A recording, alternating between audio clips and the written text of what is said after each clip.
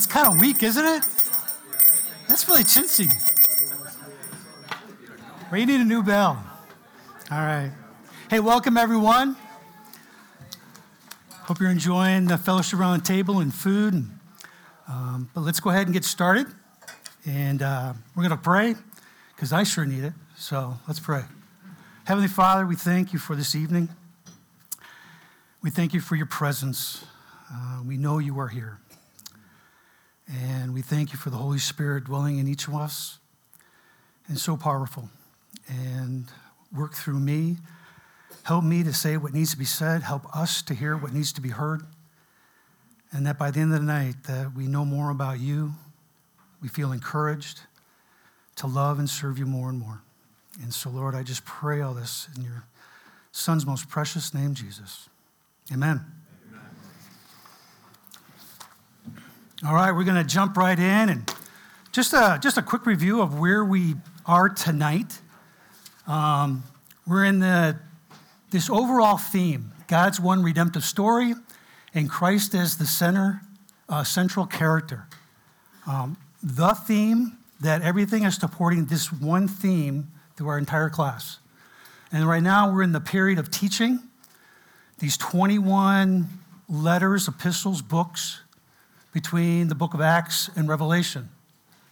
And so we've already been through week 9, where it emphasizes the new life in Christ. Week 10, emphasizing the being united in Christ. And then tonight, we're just emphasizing that this new community, these people, are faithful to Christ in suffering. And so tonight's just going to be focused on that theme, supporting the one general theme of a redemptive story. Okay? So, as the big idea, followers of Jesus remain faithful to him in the midst of suffering and struggles. And so we'll try to just highlight a little bit these ideas of why suffering and struggles exist in our world, how suffering and struggles mature our faith in God, and how suffering and struggles show the gospel to others. So we'll just try to pick a little bit about that. But right away, we're going to do our first group discussion, okay? And so take your general guide on the table. Somebody be the scribe, turn that over. And what you're doing is, as a group, you will make a broad list of suffering, struggles, troubles, trials, hardships, and difficulties that have been recorded in the New Testament, in which Jesus, the apostles, and believers had to face and go through. It's a general broad list of just popcorn answers. Write down what are all the hardships that you know of that you can remember. And then after a little bit of a list, have somebody come up and write them on the board. If there's some duplicates, don't worry about it. All right? Just go at it for a few minutes. All right, thanks. Well, that was an uplifting activity to start tonight, isn't it? Yeah. I don't know, you can't all see this list, but flogging, stoning, persecution, jail, martyrdom, Roman rule, crucifixion, disbelief, pain, grueling travel, ostracized, beaten, hung on a cross, had to leave families, prison, beheading, ridiculed, slaves, dealing with false teachers, exile, famine, drought, blindness, loneliness, betrayal, rejection, shipwrecked. I mean, that's just a short list of really the breadth and depth of what it's really like to live in this fallen, broken world.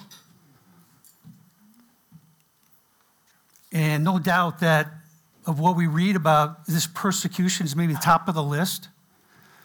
But I think for tonight, we can also consider that all kinds of suffering and struggles that these passages would apply as well. And so whether it's big or small, and we all are affected by this sin, and so we need to have this encouragement. We need these words just for even day-to-day stuff that we have to deal with in this, again, fallen, broken world.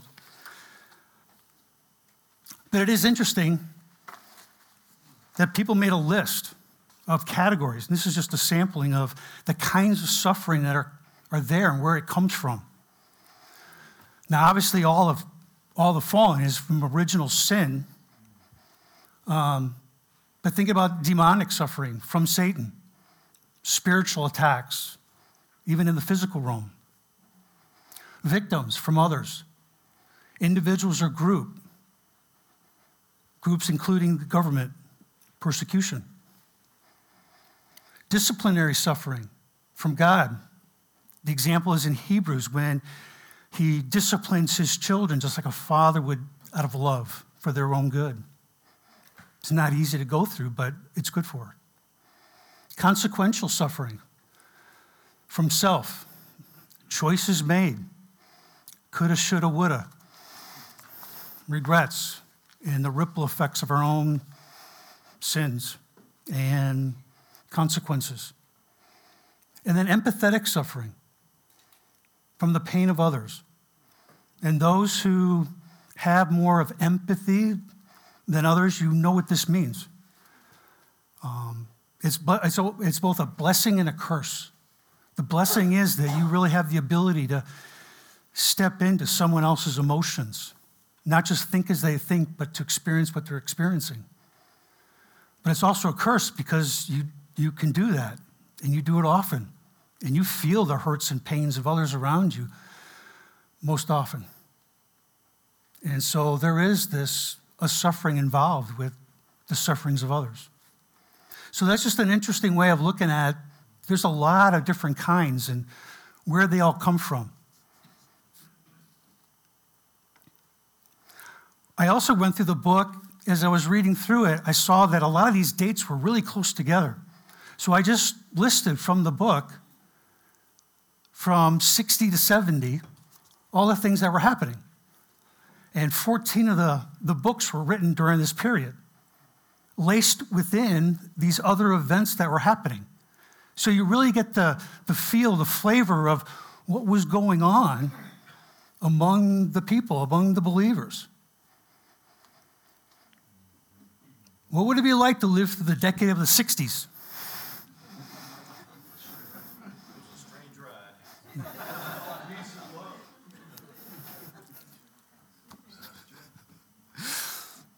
So again, Matthew martyred, Paul in prison, execution.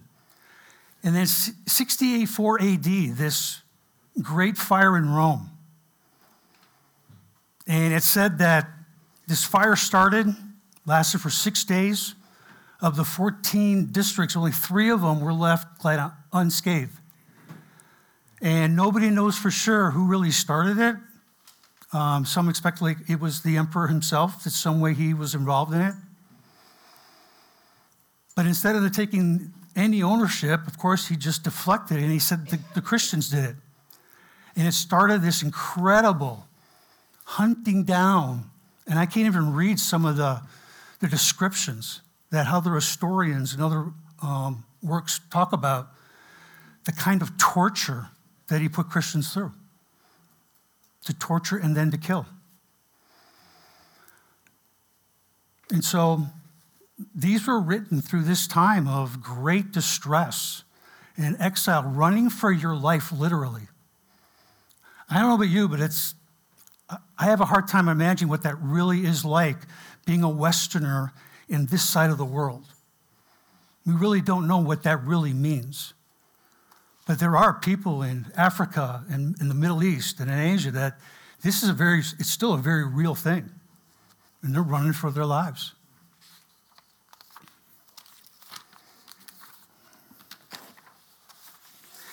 And so you get this idea that in this period of time is really just a microcosm of what we have to deal with and what people before us and what people will after us, is that when Jesus left and ascended into the clouds, Pentecost, but his ascension, and he says, I will leave you now, give you the Holy Spirit, but I'm leaving you now, I will come back later, And then this other bookend is that he will come back in the clouds just like he went, and he will gather up his own to be with him for all of eternity.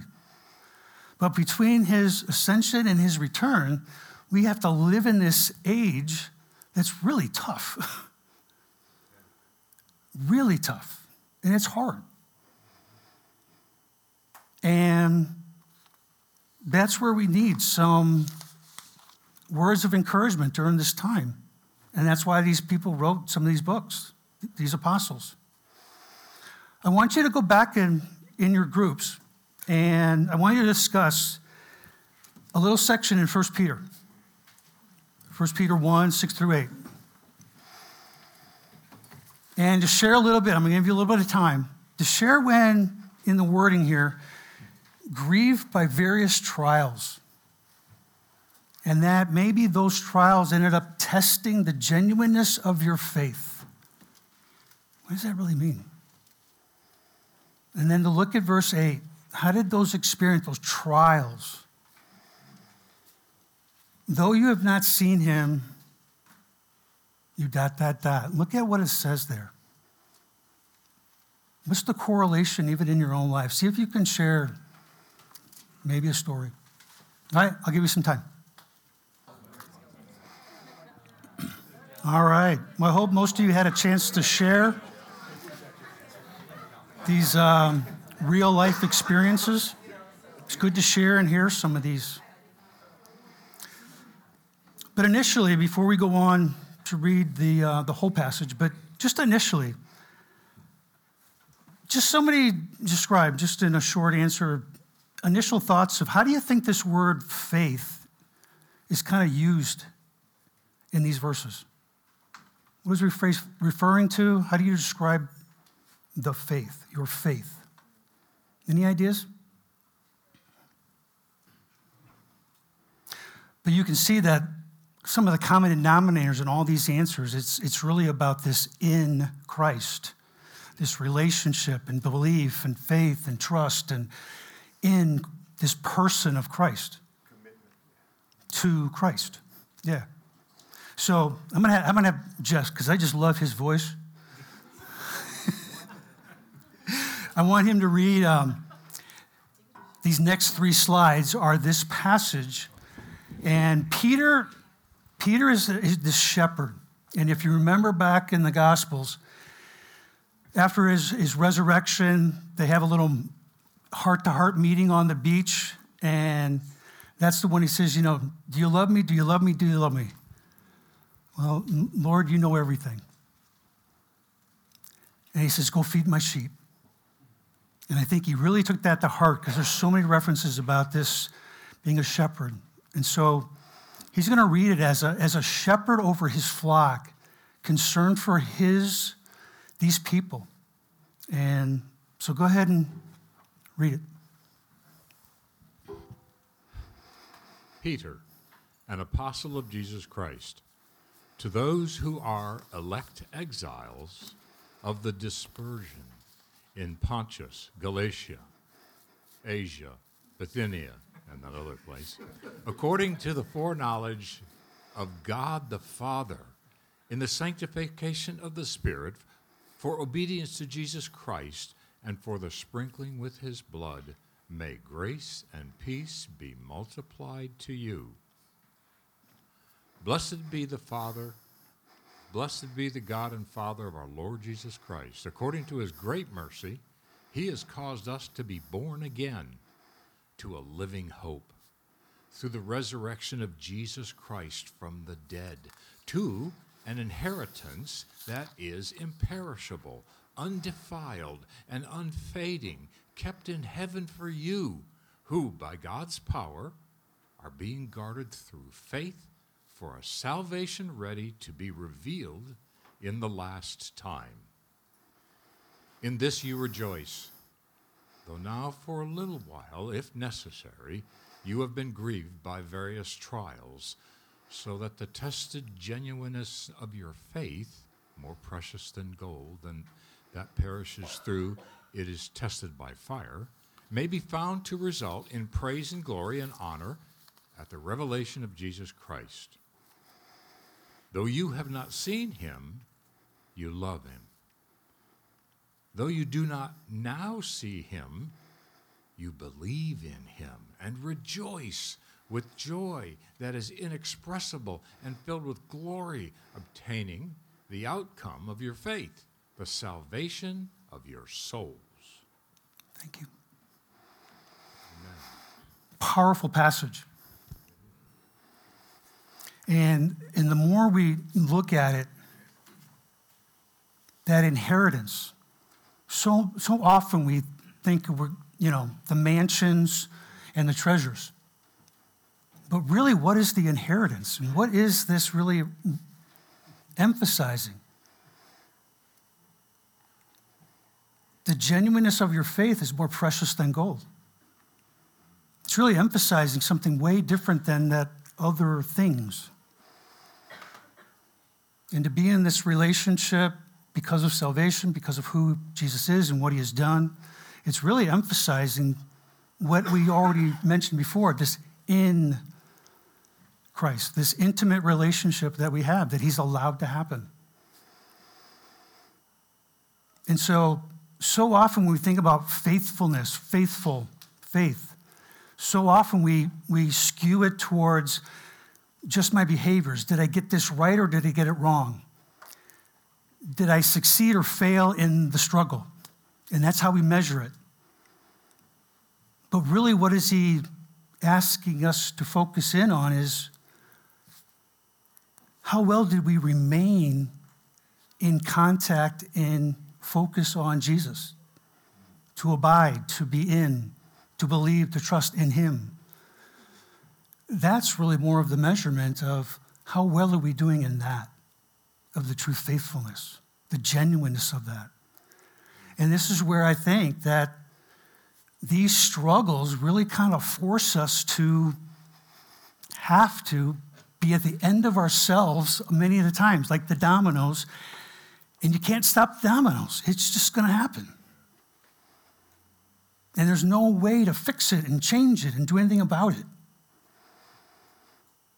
And so it forces us to the end of our own self-reliance and our self-resources and how we work it. Because we live in this Western world where that's the theme. Life, liberty, and the pursuit of happiness. And we're good at it. Real good at it.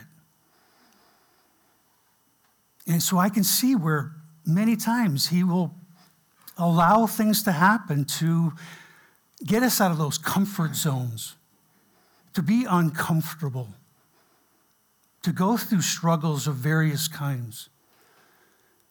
And that we have to go to him because there would be nowhere else to go. And really learn that dependency because that's what he really wants in the first place. Because that's the best for us. To be in a dependent relationship with him, that's when it goes best for us. If we can just kind of get it in our heads.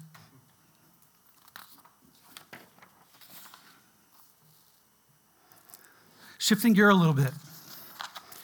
The other emphasis that the author of the book want to emphasize is that there's many references about trial and error, and to be careful of that. And so when you think about they're in exile, distress, we are very vulnerable to be deceived, to be distracted, to be discouraged. And it wouldn't take much under these kind of circumstances for stuff to kind of happen. And so you can see how many references of there's going to be false teachers and scoffers. But be careful you don't get carried away, lose your own stability. And there's references about then the apostles who write these that I intend always to remind you. I'm stirring up your sincere mind by way of reminder. Test the spirit, that you know the spirit of truth versus the spirit of evil. He rejoices that some are walking in the truth, but there are many deceivers, so watch yourself. If there's good, it really does come from God. evil, they don't see God. Certain people have crept in intentionally and deliberately trying to mess with. But you must remember. I just wanted to emphasize that this is laced throughout these books. In this time of distress and exile, to be careful, because I think they're very vulnerable.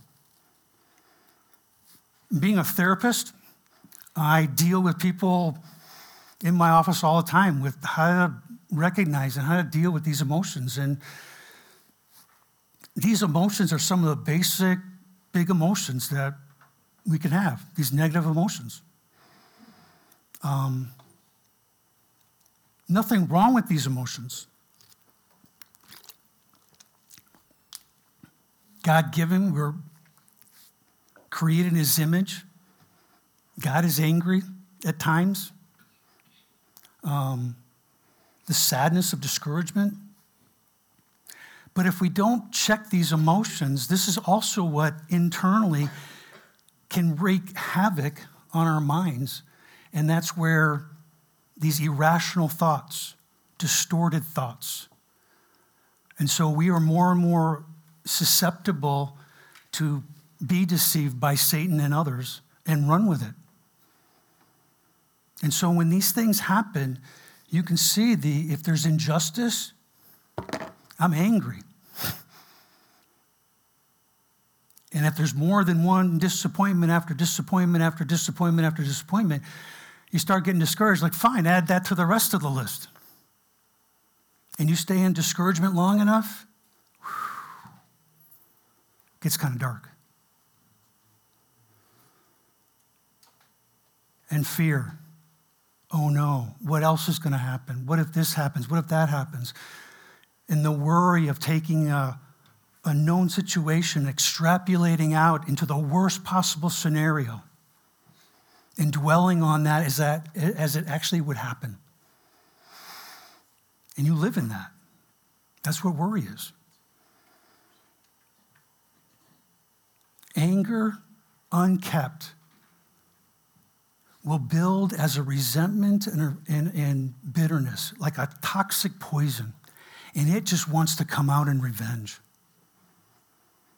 And so when these emotions, if they're unchecked, undealt with, and they're just allowed to go, can run havoc in your life and everyone around you.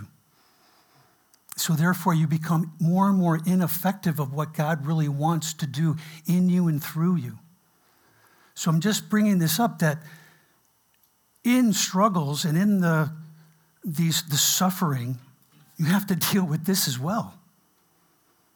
Because this is a great influence that can distract and discourage and get you off the tracks. So it's good to recognize that this internal stuff is there as well, not just what we do or don't do. Can I have another reader that can read these verses for me? Great, thanks. Oh, wait, before you do that. Jumping into more of now the hope and encouragement, really about Hebrews. Hebrews is a very unique book, and one author put it as, it's written to rekindle a dampened fire.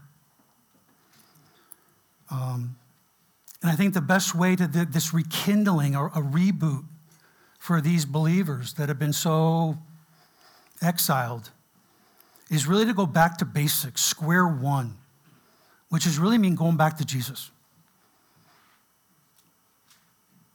And remembering the foundation, the core of who he is, what he's done, what he's doing, what he will do. And that is the start of that reboot, that rekindling. And I think that's what all of us need again and again and again, to go back to that square one and be reminded of who this Jesus is, who is above all. So read this one, these verses right here. Hebrews 5, 7 to 10. In the days of his flesh, Jesus offered up prayers and supplications with loud cries and tears to him who was able to save him from death, and he was heard because of his reverence. Although he was a son, he learned obedience through what he suffered. And being made perfect, he became the source of eternal salvation to all who obey him, being designated by God a high priest after the order of Melchizedek. Interesting verses. Again, going back to Jesus and him being this model and example. What do you think he's referring to? What event earlier on? The loud cries and tears in those prayers. What piece in his life? Sorry? Go back a little bit sooner. Gethsemane. You remember that? The turmoil of in the prayers and pleading with his Father, if there's any way that this cup can be passed from me. God didn't answer that piece, but I'm glad that we also have it in context that in the same breath, he said, not my will, but your will be done. And that's exactly what the Father did. And through him, this is how we get the salvation that we need. But this other piece about obedience, he learned obedience. This is Jesus, okay? So it doesn't mean that he went from disobedience to obedience. He went from obedience to obedience of intending to obey, do my Father's will, but he actually had to go through it. All of it. And at any given moment, he could have snapped his finger and said, I'm done. But obedient to the Father's will to go through to the point of death. That's the obedience part. But I think the prayer in Gethsemane and so many other places that he never did it alone. He always went back to the Father and relying on the Spirit. Always, always, always. I think that's part of the model of how to obey and go through it and asking for help. Let's go on to another verse in Hebrews. Can someone read this one? Wherever the mic is.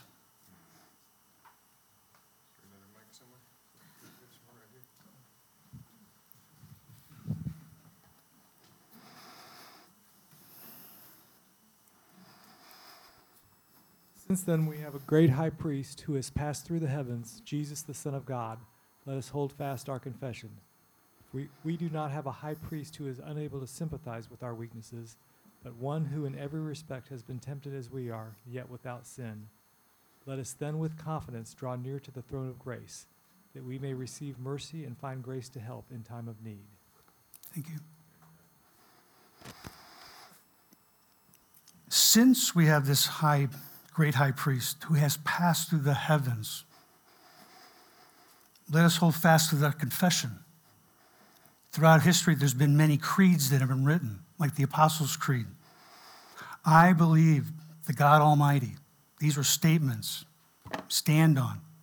You don't waver from. And I love this verse about this high priest is unable to sympathize with our weaknesses. Being a man, he gets it.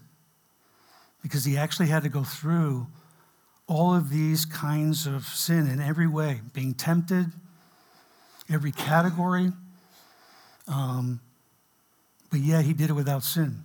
Now some people, well, I'm not Jesus. But yet when you think about what he had to go through is not just these sufferings to the cross, but can you imagine the weight of what was on his shoulders? He had to remain sinless. He never gets, there's no mulligan here. Every temptation, every situation, all the time,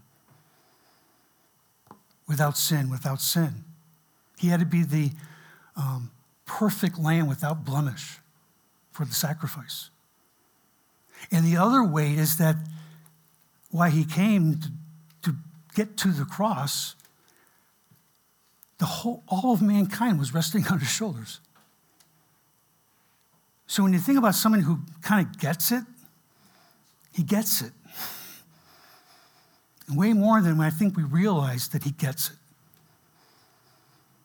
And so when we pray, we've got someone who knows what he's talking about and what we're going through. I think that helps when we go to prayer, when we ask for help. Let us now, with confidence, draw near to the throne of grace, that we may receive mercy and find grace and help in a time of need. I'm going to show you a picture next, but this picture is me. It's unscripted, and it was taken. I didn't know this picture was taken, of course, until afterwards, but it's really powerful for me on what it symbolizes.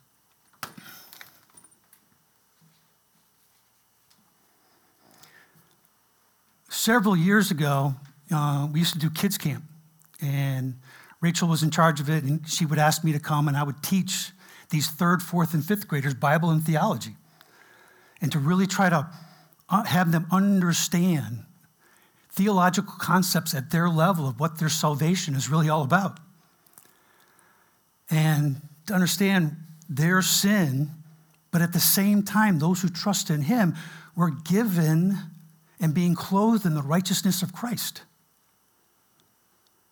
And so what I did is I was up on stage, and in the audience is my daughter. That's Michaela. Some 14 years ago, I don't know. And so I said, why don't you come up? She gets up and starts walking up. I sit down, and there's this white sheet next to me, and I kind of have it, and I said, here, just sit here. And I wrapped this thing around her, and I put my arms. The cool part, look at her head. Again, this is unscripted. What is she doing? Resting. She knows her daddy. See, I get emotional. Not just because of this, my daughter. I get emotional because I'm Michaela with my Heavenly Father. And it's taken me a long time to rest in that. So when you think about this confidence, she didn't hesitate to walk up there whatsoever. A lot of times we can still be kind of hesitant of this fear in the way we use the fear, that this risk of judgment and condemnation. We get a little gun shy. But if we're clothed in the righteousness of Christ, we're made holy to be in a relationship with a holy God. That's the only way it works. So if he sees us as holy, there's nothing else to judge and condemn. And so to rest in that reality and to come boldly with confidence to my daddy, my Abba Father. Wow. And so to be able to do that in time of need, in time of suffering and struggles, man, sometimes we need that. Because sometimes that's the only place we can go.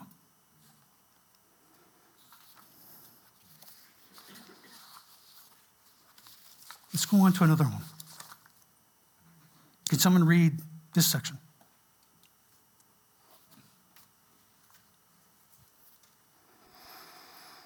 Therefore, since we are surrounded by so great a cloud of witnesses, let us also lay aside every weight and sin which clings so closely. Let us run with endurance the race that is set before us, looking to Jesus, the founder and perfecter of our faith, who for the joy that was set before him endured the cross, despising the shame, and is seated at the right hand of the throne of God. Thank you. So this great cloud of witnesses, spectators or maybe fellow participants? along the way. Other people that have come before us, maybe, that gets it. And so the challenge is to get rid of the stuff that gets in the way, for us to look to Jesus and to rest in that relationship, to actually find the help to get through it and to get through it well. So when I think about this race of endurance, I need a good coach. I know a coach who knows me better than I know myself. And because of that, he's going to figure out a customized workout plan that's good for me. And sometimes it may not be comfortable to go through that workout. But I need to be stretched and pushed for my own good, to run more of the race and to endure and to persevere. I need someone I can trust that can actually do that, and what better to trust than someone who's actually finished the race? Who actually finished the race. To me, that's an encouragement.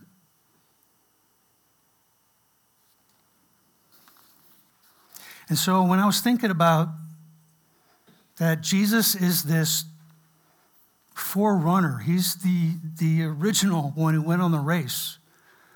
I remember what it was like to go through one time in my life, this Stations of the Cross. Sometimes Protestants don't get the benefit of like bumping into some of these practices. Man,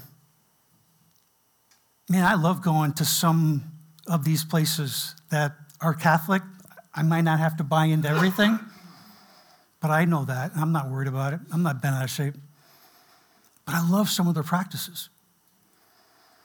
And the Stations of a Cross is set up where you end up moving from station to station, and you sit there and ponder this step of what he had to go through, and then this step.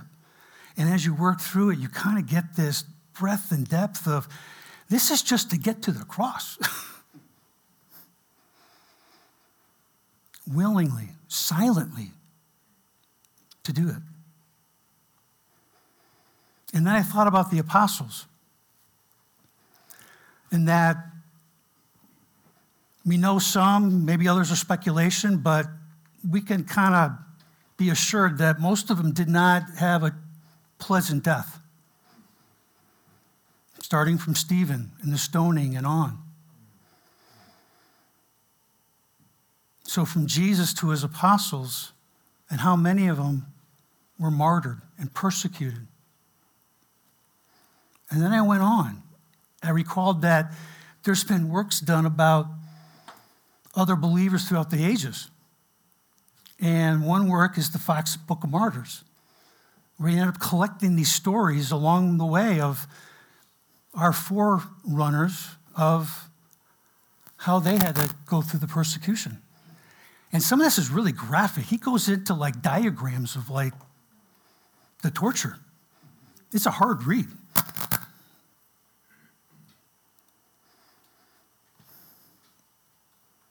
And then I remember this website, this ministry, where they track present day followers that are being persecuted right now. And they have resources for us to pray or maybe support today, tomorrow.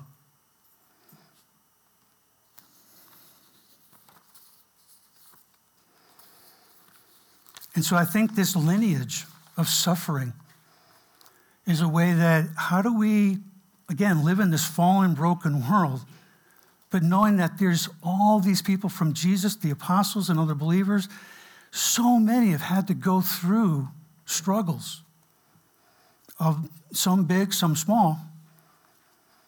But it's encouragement that we are part of that lineage as well.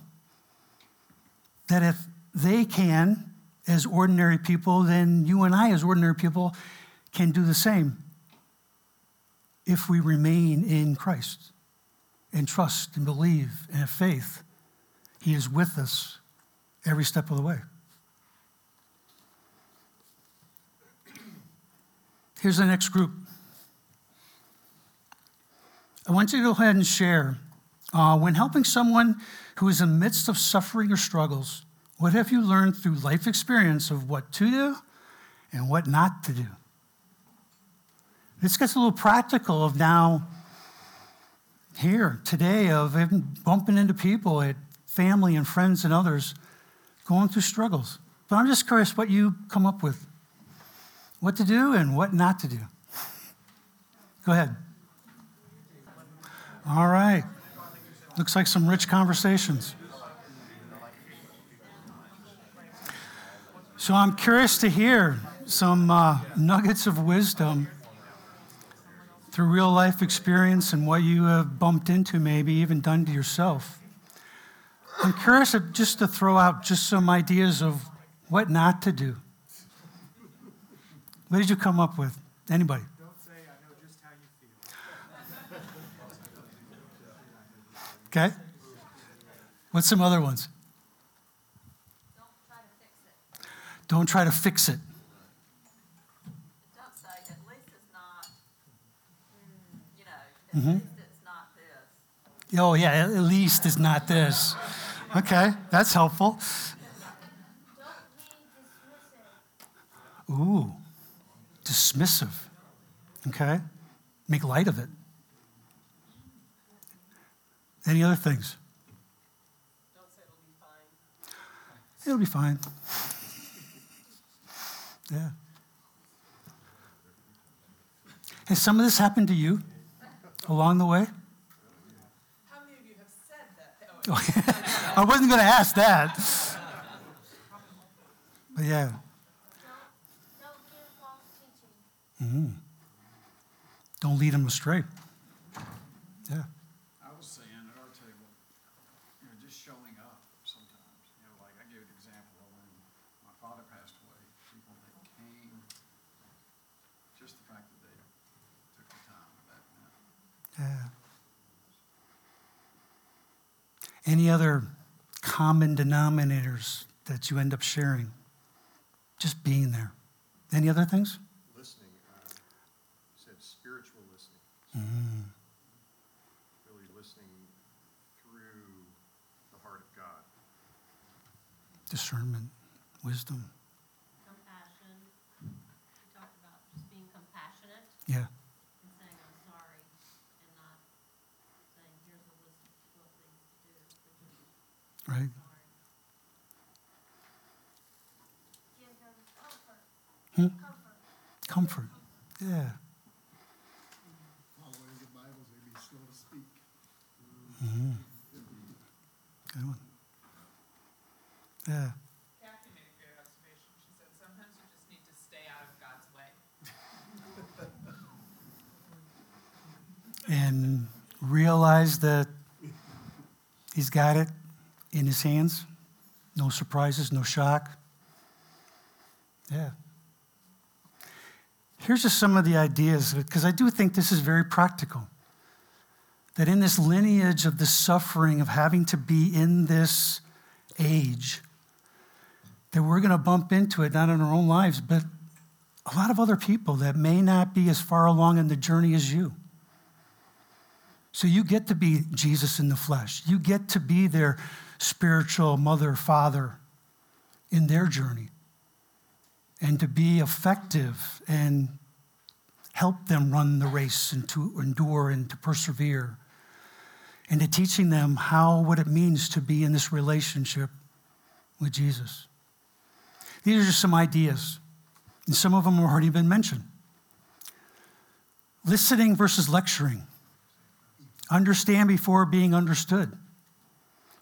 Instead of just jumping to it, just hear the story. Hear the hurts, the pains, whatever it is. The next one kind of goes in line with that. Empathy versus sympathy. Typically, we use the word sympathy more as a cognitive acknowledgement of what's happening. More of a, I think as you think. But empathy is more of, I feel as you feel. Package deal. And so if you're able to do this, the real gift of being there is just to be able to sit in it, at least for a moment. And so your greatest gift that you can offer someone is you. You are the greatest gift that you can offer someone. Because if you can sit in that pain with them, they're not alone. Someone's with them. How powerful that is. To be brothers and sisters in Christ and going through this together. Now, it takes something for you to be willing to do that. Because I mentioned earlier, it's another type of suffering. To feel the pain of others. You got to be right there. And the willingness to do so. If you can get through those two, it's a lot easier to get to the next two. Looking inwards versus looking outwards. What is God doing personally in someone's life? And not just trying to fix the circumstances out here. What is God doing? Kind of going along with it, focus on a future hope versus the past regrets. How do we give the hope of what we're shooting for, what God is doing, and then encouragement is how to get there to that goal? And the verses we talked about, that there was a lot about this hope that Jesus and the apostles, they had to look through the suffering and the pain, and they knew what the goal was and where this was going. And it helps them to get through it. It's really how motivation works. To have a vision helps us in the motivation to take the steps that are needed, even if they're difficult or hard, if we know what we're shooting for. If the vision is kind of fuzzy and foggy and unknown, then why am I doing this? And a lot of times we won't. And that's what I think the book of Hebrews is really all about. It helps us to know who this Jesus is, what he did, and what he continues to do. And we focus on that, and it helps us to get there. So these are just some ideas of being more effective in bumping into people that are struggling, suffering, big and small.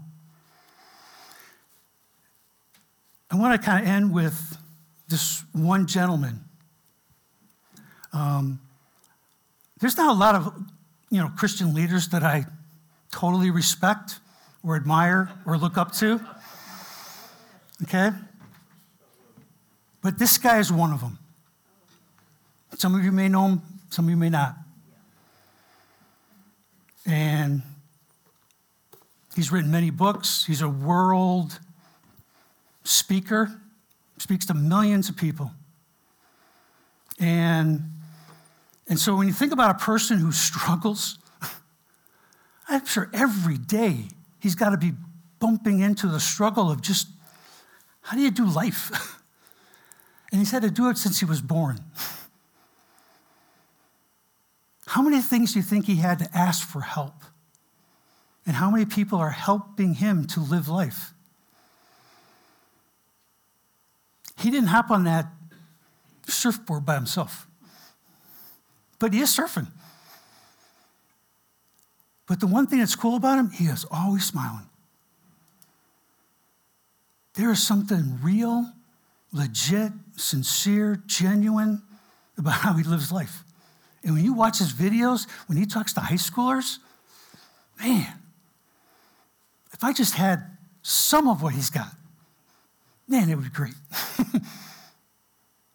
But so much in my head, so much in that what's going around, I don't know what it means to really just enjoy what God's got going on. But that's the learning process that I'm on to get there. He is way ahead. But his circumstances forced him from an early age to get there in his faith. There's no questioning, there's no doubts what God has done in his life. And he's at a point where he can thank God for that. Whew. That's a hard one. And so, again, I get emotional about this, not tears of sadness or sorrow being sorry for him. These are tears of joy because I see God at work in and through and what God can do to redeem the effects of sin, to be part of his plans for his purposes, for his glory. And go, wow. So I have a question. When high school students hear him and they see him, does it show their reaction to him? Like in his videos? One clip, he shows them how to answer the telephone. You know, old school telephone. And he does have one little flipper. And how he does, and he flips that phone up and he catches it and he dials. He's able to do that. And everyone goes, wow. And he does it with a smile. But a smile of the joy of what he has in his relationship with God. It's so special. In closing, I want you to take a piece of paper that's in front of you, and these are some of the benedictions, the doxology benedictions in a couple of these books, as mentioned in your workbook. And what I want you to do is fill in the blank with your first name.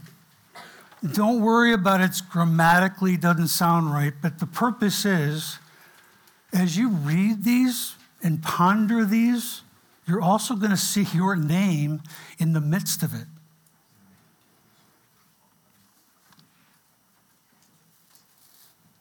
These are summary statements that the author puts in there of words of assurance to bring joy, peace, comfort, security.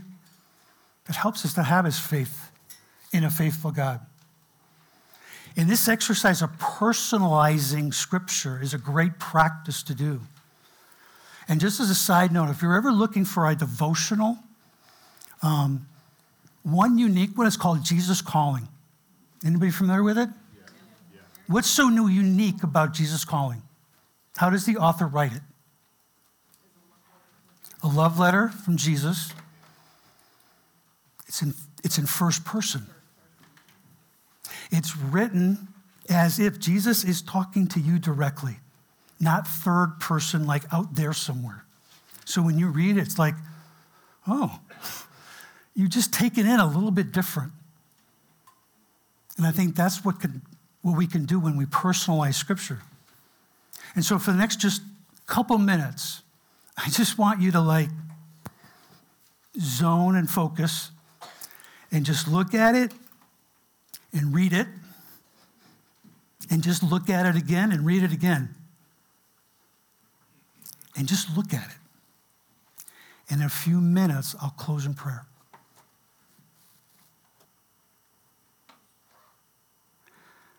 Heavenly Father, I thank you for this time this evening, and for your word, and for the Holy Spirit to inspire men to write these words down for our benefit. And Lord, I pray that each of us would consider and ponder what it means to be faithful. Faithfulness is to seek you and to look to you, to trust you and to believe in you. Because in that you will help us to endure and to persevere this life that we have to live in for right now. And what you do has meaning and purpose. You are a good God who wants the best for us, even at times it's very uncomfortable.